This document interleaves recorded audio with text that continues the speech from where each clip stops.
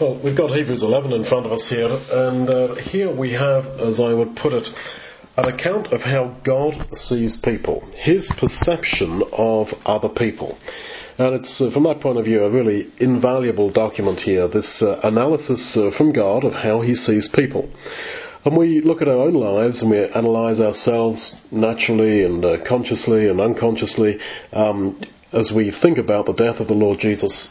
And at times, if one's realistic, we get confused because we see in ourselves a genuine love for God and spirituality, and yet so much failure and so much weakness and so much dysfunction. We also see in others this even clearer, that we see them on one hand, brethren and sisters, believing and acting well, and then in other aspects of their lives, perhaps aspects that concern us, they act extremely badly. And we're sort of left somewhat confused as to really how God is going to judge us. And yet there should be no confusion, because the whole essence of the gospel is that we have been counted right and that we are right before God. Now, this doesn't mean, of course, that he turns a blind eye, that he's some soft old uncle who kind of looks half blindly at our weak side. Not at all. He counts we who are sinners as right because we are in Christ. Now, one feature of nearly all these people here in Hebrews 11, is that these people were weak in some way, and yet during that time of weakness, there was some spark of spirituality, some spark of faith. And it's as if God pounces on that and records that here in Hebrews 11 as an evidence that they are in fact faithful people. So with so many of these examples that are now brought before us, in fact I would argue, if we had time, that actually all these people here, the incidents that are being brought before us from their lives are actually from their times of weakness, but within that weakness God perceived something positive, something spiritual. Now I can only really show what I mean by example. So let's start in verse 8 with Abraham. By faith Abraham, when he was called to go out into a place which he should after receive for an inheritance, obeyed, and he went out not knowing whither he went. Implication is that there's Abraham sitting in Ur, or Abraham I should say. He's sitting in Ur, and he's told, hey, get up, leave, and go to Canaan. He says, oh, sure thing, I'll just be going straight away, my wonderful faith, believing that you'll take me there. That's the impression you get from that statement. If you go back to Genesis 11, this is not the case at all. You see in chapter 12 verse 1, Genesis 12 verse 1, now the Lord had said unto Abraham, and note that tense, get out of your country and from your kindred and from your father's house unto a land that I will show you. If you go back to chapter 11 verse 31, Terah, that's Abraham's father, Terah took Abraham his son, and Lot, and Sarai his daughter-in-law, and they went forth with them from Ur of the Chaldees to go into the land of Canaan, and they came unto Haran and dwelt there. And Terah dies in Haran. And then Abraham goes forward from Haran to Canaan. But God had said to Abraham, when he was in Ur, leave your country, leave Ur, and leave your family, your kindred, and your father's family, and go to a land that I will show you. And yet it seems he did not do that immediately. Terah took Abraham, that's his father, took hold of Abraham and Abraham's wife Sarai, and said, we're moving. Now, why exactly he did that, we don't know. There is an argument from secular history that at this time there was a great invasion of Ur that was preceded by a series of kind of smaller attacks on the city. And it could be that Terah figured that this city is going to fall, we're going to be overrun. Okay, let's go. Let's just get out of here, let's go to Haran. But look, Abraham had been told to leave Terah. This is part of the command to him, not just to go to another country, not just to go to Canaan, but to leave his father's family to leave his kindred, to leave his country, and to go to Canaan. But it seems he didn't do that immediately. There was some situation that arose, and therefore Terah, his father, got hold of him. He seems pretty passive in this, and his wife Sarai, and said, look, we're all going as a family. We're getting out of here, and we're relocating somewhere else. And they didn't carry on the journey to Canaan. They stayed in Haran, and it seems that you can work out they were in Haran for quite a few years before actually Abraham moves on towards Canaan. But here in Hebrews 11 verse 8, the implication is that as soon as God called Abraham, he got up and left her, no questions asked. It's not the case. His faith that he surely had, it says here in Hebrews 11 that he did do this act of obedience by faith. He did this, I think, in weakness. He did believe, but it actually needed the hand of providence to jog him along. Maybe just some problem there in some reason why his father wanted to get out of there. All this was used by God to kind of confirm Abraham's perhaps weak faith. So actually the whole thing that Paul makes about Abraham was counted righteous. In fact, it starts pretty well from the first introduction that you get to Abraham here in Genesis 11 and 12. That he's sort of counted as more responsive than he actually is. Now, verse 7 of Hebrews 11, and you may think this one is rather pushing it, but I put it to you. Verse 7, by faith Noah, being warned of God of things not seen as yet, was moved with fear, and prepared an ark to the saving of his house, by which he condemned the world, and became heir of the righteousness which is by faith. Now, thinking that through, particularly how righteousness which is by faith is used in the New Testament, and if Paul didn't have anything to do with writing that here in Hebrews 11:7, that's unusual, because that is a very Pauline phrase, but that's just by the way. It's not true, therefore, reading this carefully, that Noah was this righteous, wonderful guy, and God said, wow, you're so good, I'm going to save you. Of course, that's true in a sense. Genesis could imply that. But it would seem that he was moved with fear, realizing if I don't do something, I also am going to die. I'm also going to share in this judgment. And so righteousness was imputed to him by his faith.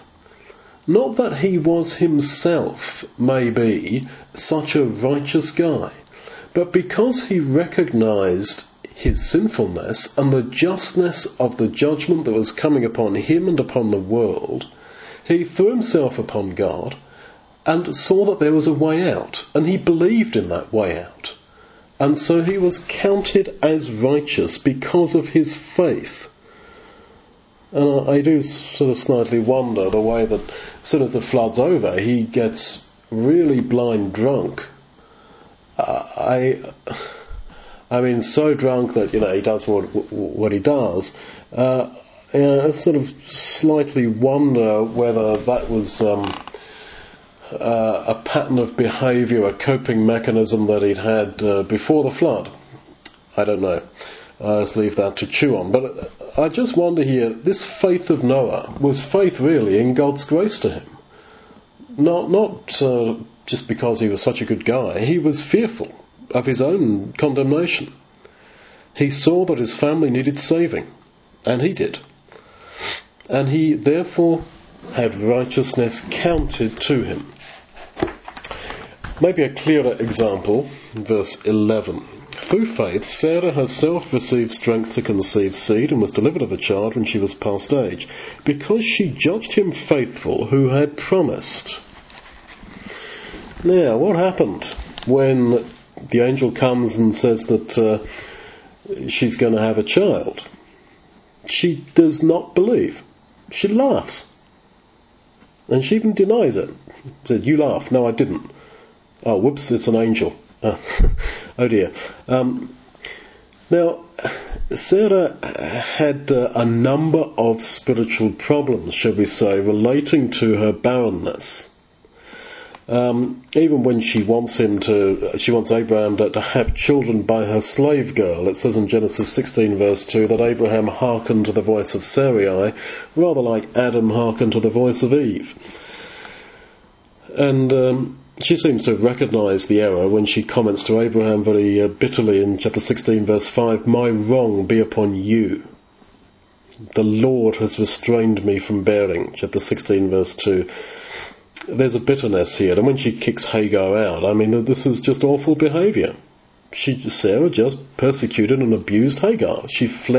Hagar fled from her face, chapter 16 verse 6. And as I say, in chapter 18 verse 15, she laughs at the promise, but that she is going to have a child. But here we're told that she judged God as faithful who had promised.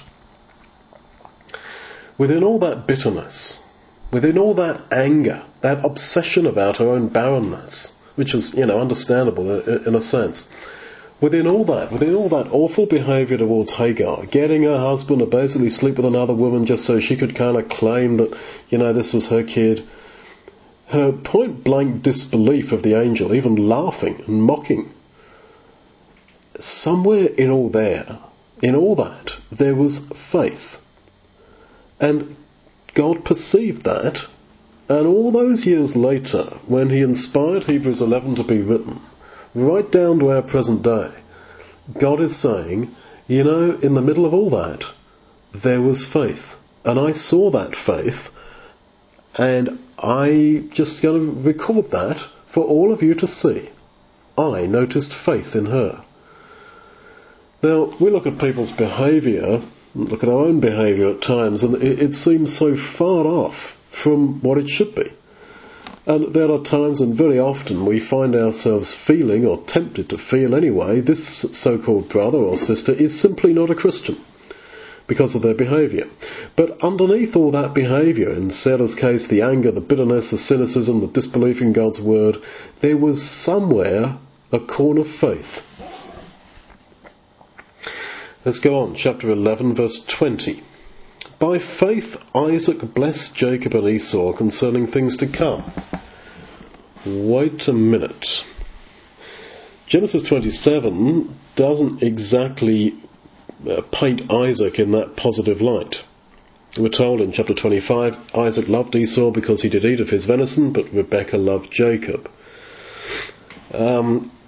So it's all rather carnal there. His attitude to the sons was not, it seems, of faith. It was just that Esau was pretty well the favourite because he brought him nice food. Esau was evidently the man of the flesh, whilst Jacob was, at least potentially, the man of the spirit, and yet Isaac clearly preferred Esau.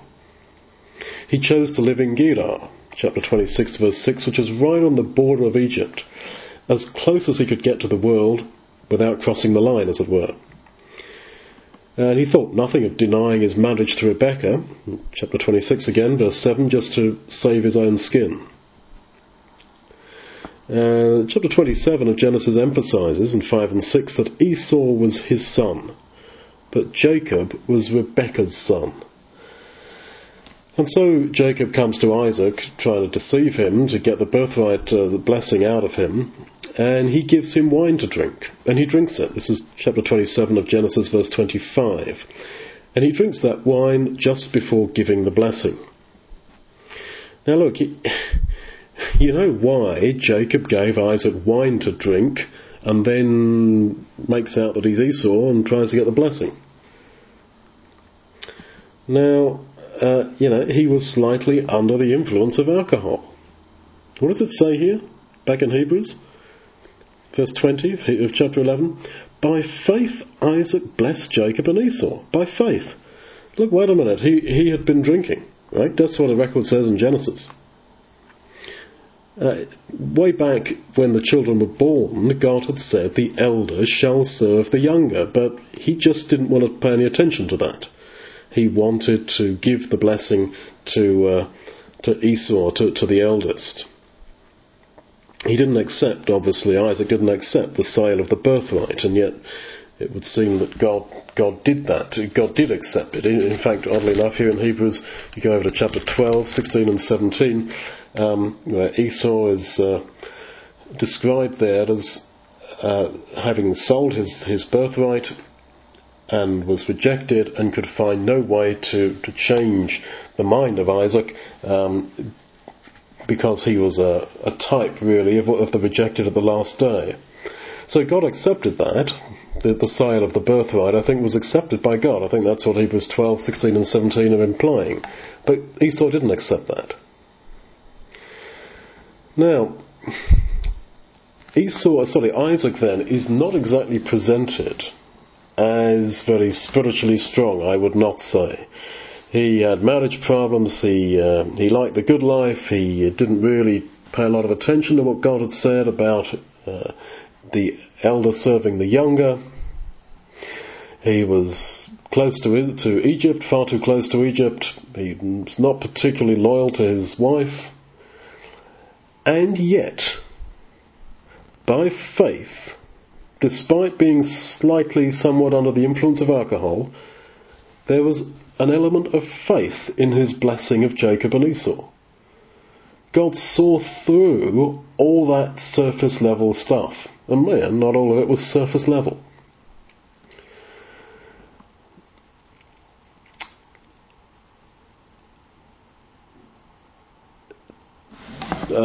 This time is running away. So 21, actually that's your homework. By faith Jacob blessed both the sons of Joseph and worshipped leaning upon the top of his staff. There's an element of weakness there at that time, but that's your homework. In fact, your homework is to go through all these characters in Hebrews 11 and try and work out what element of weakness was going on in their lives at the time that these incidents are picked up. Okay, verse 27. It's a very clear one. By faith Moses forsook Egypt, not fearing the wrath of the king.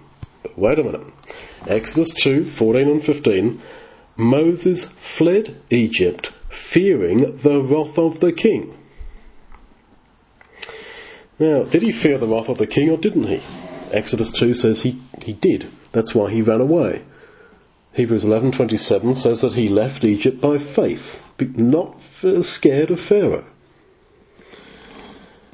Now, in all human action, particularly in the sort of situation that Moses suddenly found himself in there in the court of Pharaoh, there is almost no such thing, I think, as pure motive.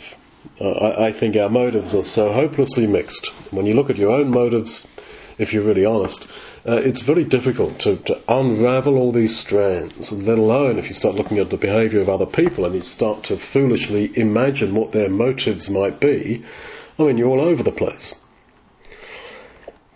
And yet, within those mixed motives and feelings and emotions within Moses, there was an element to which he forsook Egypt, not actually frightened of the wrath of the king, but looking forward to this bigger purpose that God, he believed, would have with him to save his people somehow one day.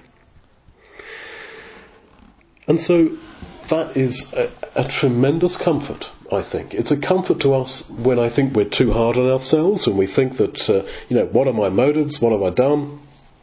All so mixed up, the strands are so intertwined, I don't have pure motives in this decision or that decision. Okay, so you don't.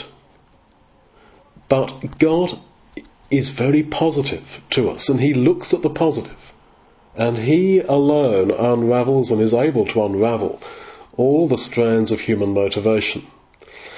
And when it comes to other people, and we think, why is this guy coming to the meeting? Why does she even break bread when she's doing this, that or the other? Okay, you don't know the motive ultimately, and you're foolish, very foolish, to try to guess it. But just take comfort in this, that God goes through those different strands of human motivation, and he loves to pick on the strand that is to do with faith in him. Now, this, as I say, does not mean that God is naive, nor that we should be naive. And there's some people who are willfully naive. It's their way of coping with life, to simply just live in Alice in Wonderland. And that's not how we should live. And I'm not recommending that we try to live like that. But what I am saying is that we should just be aware that God perceives very positively. It's like he is searching for spirituality, and he's very, very sensitive to it. And when he sees it, it's like he goes, wow, that's great. Now, going on in Hebrews 11:27, it says that he endured, Moses endured, as if seeing the God who is invisible. He endured, it's this word for patience or endurance.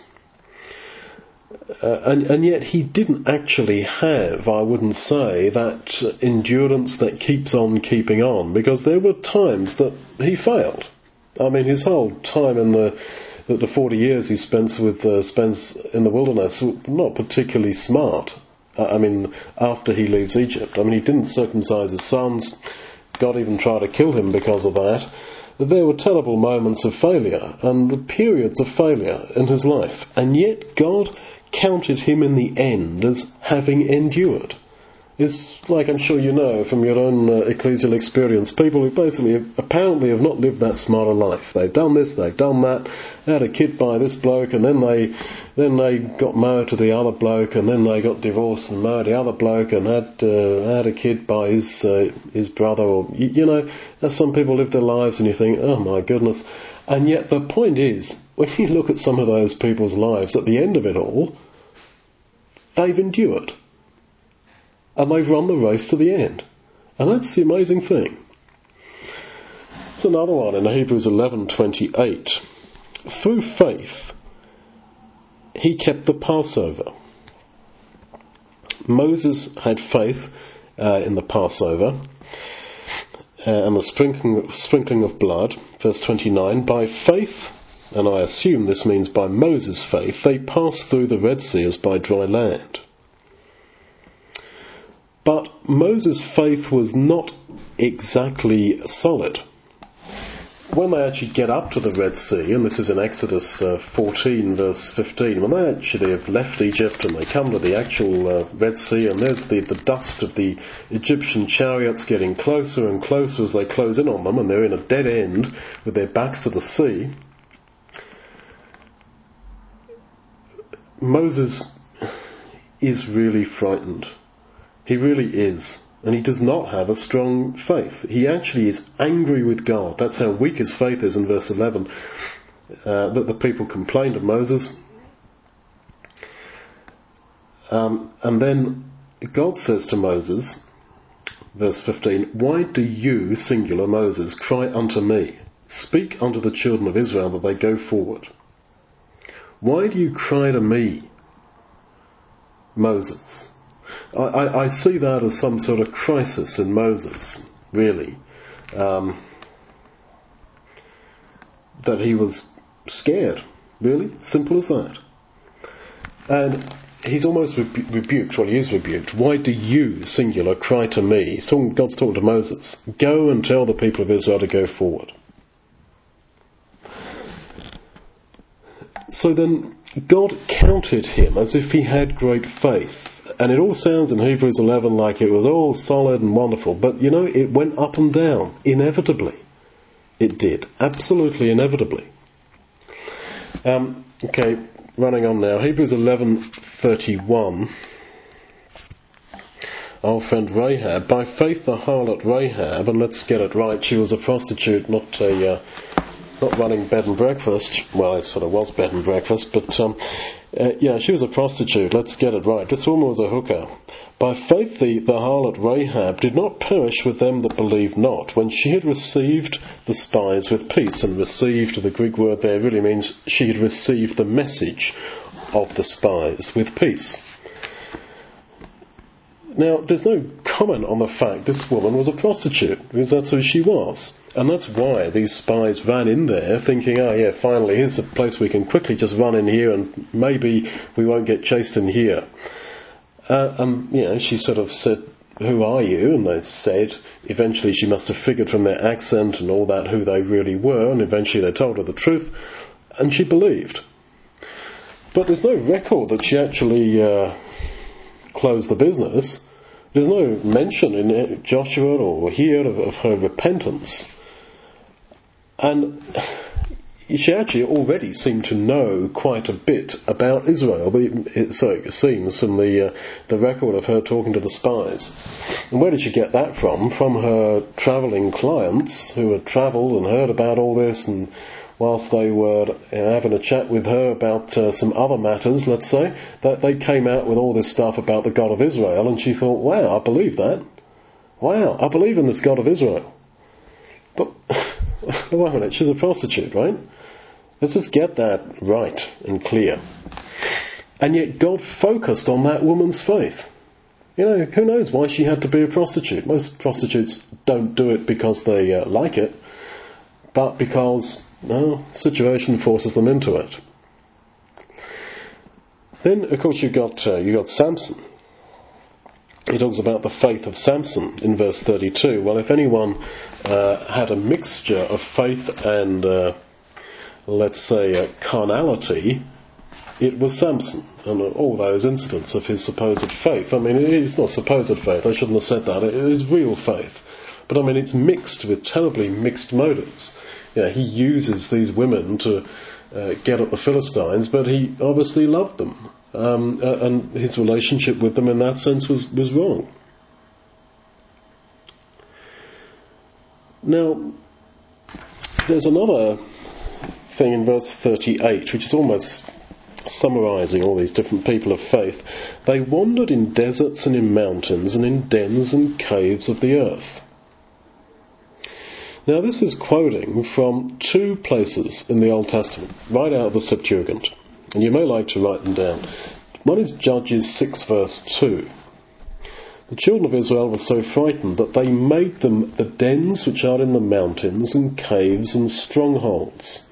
And at that time they were totally lacking, it seems, or seriously lacking in faith in God. The other one is 1 Samuel 13 verse 6. 1 Samuel 13 verse 6, which is talking about when the Philistines attacked the Israelites and how scared they were, and they hid in the dens and in the mountains and the caves and in the strongholds.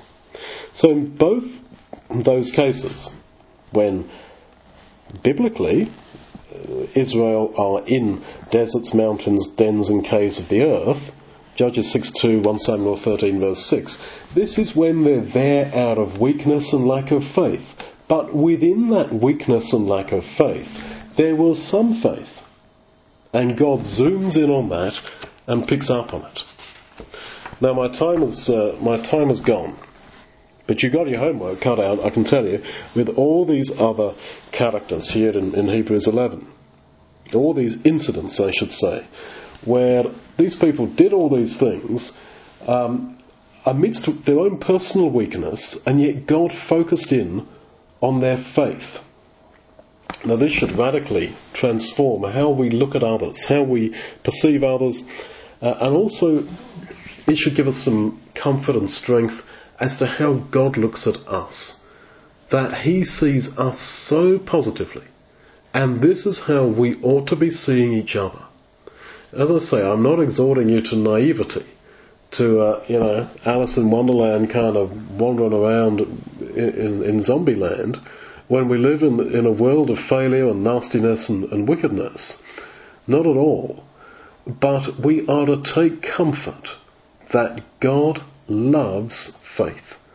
And there is a passage in Jeremiah where God sort of tells Jeremiah to run around the city squares, look here, look there, and just see if there's even one man that searches for me. And God, therefore, is in search of man. And we might think, but I'm in search of God. I have been in search of God. I've searched for Him. I've searched for the true God, etc. Yes, you have. I have. You have. But God, is also in search of man. And that is why when we meet, when our search for him and his search for us meets, there is that click between God and man. And that is, the synergy in that is amazing. That is the birth of the Spirit. That is the life and the way of the Spirit. And it is all of his grace and of his eagerness to see something in us that is of him.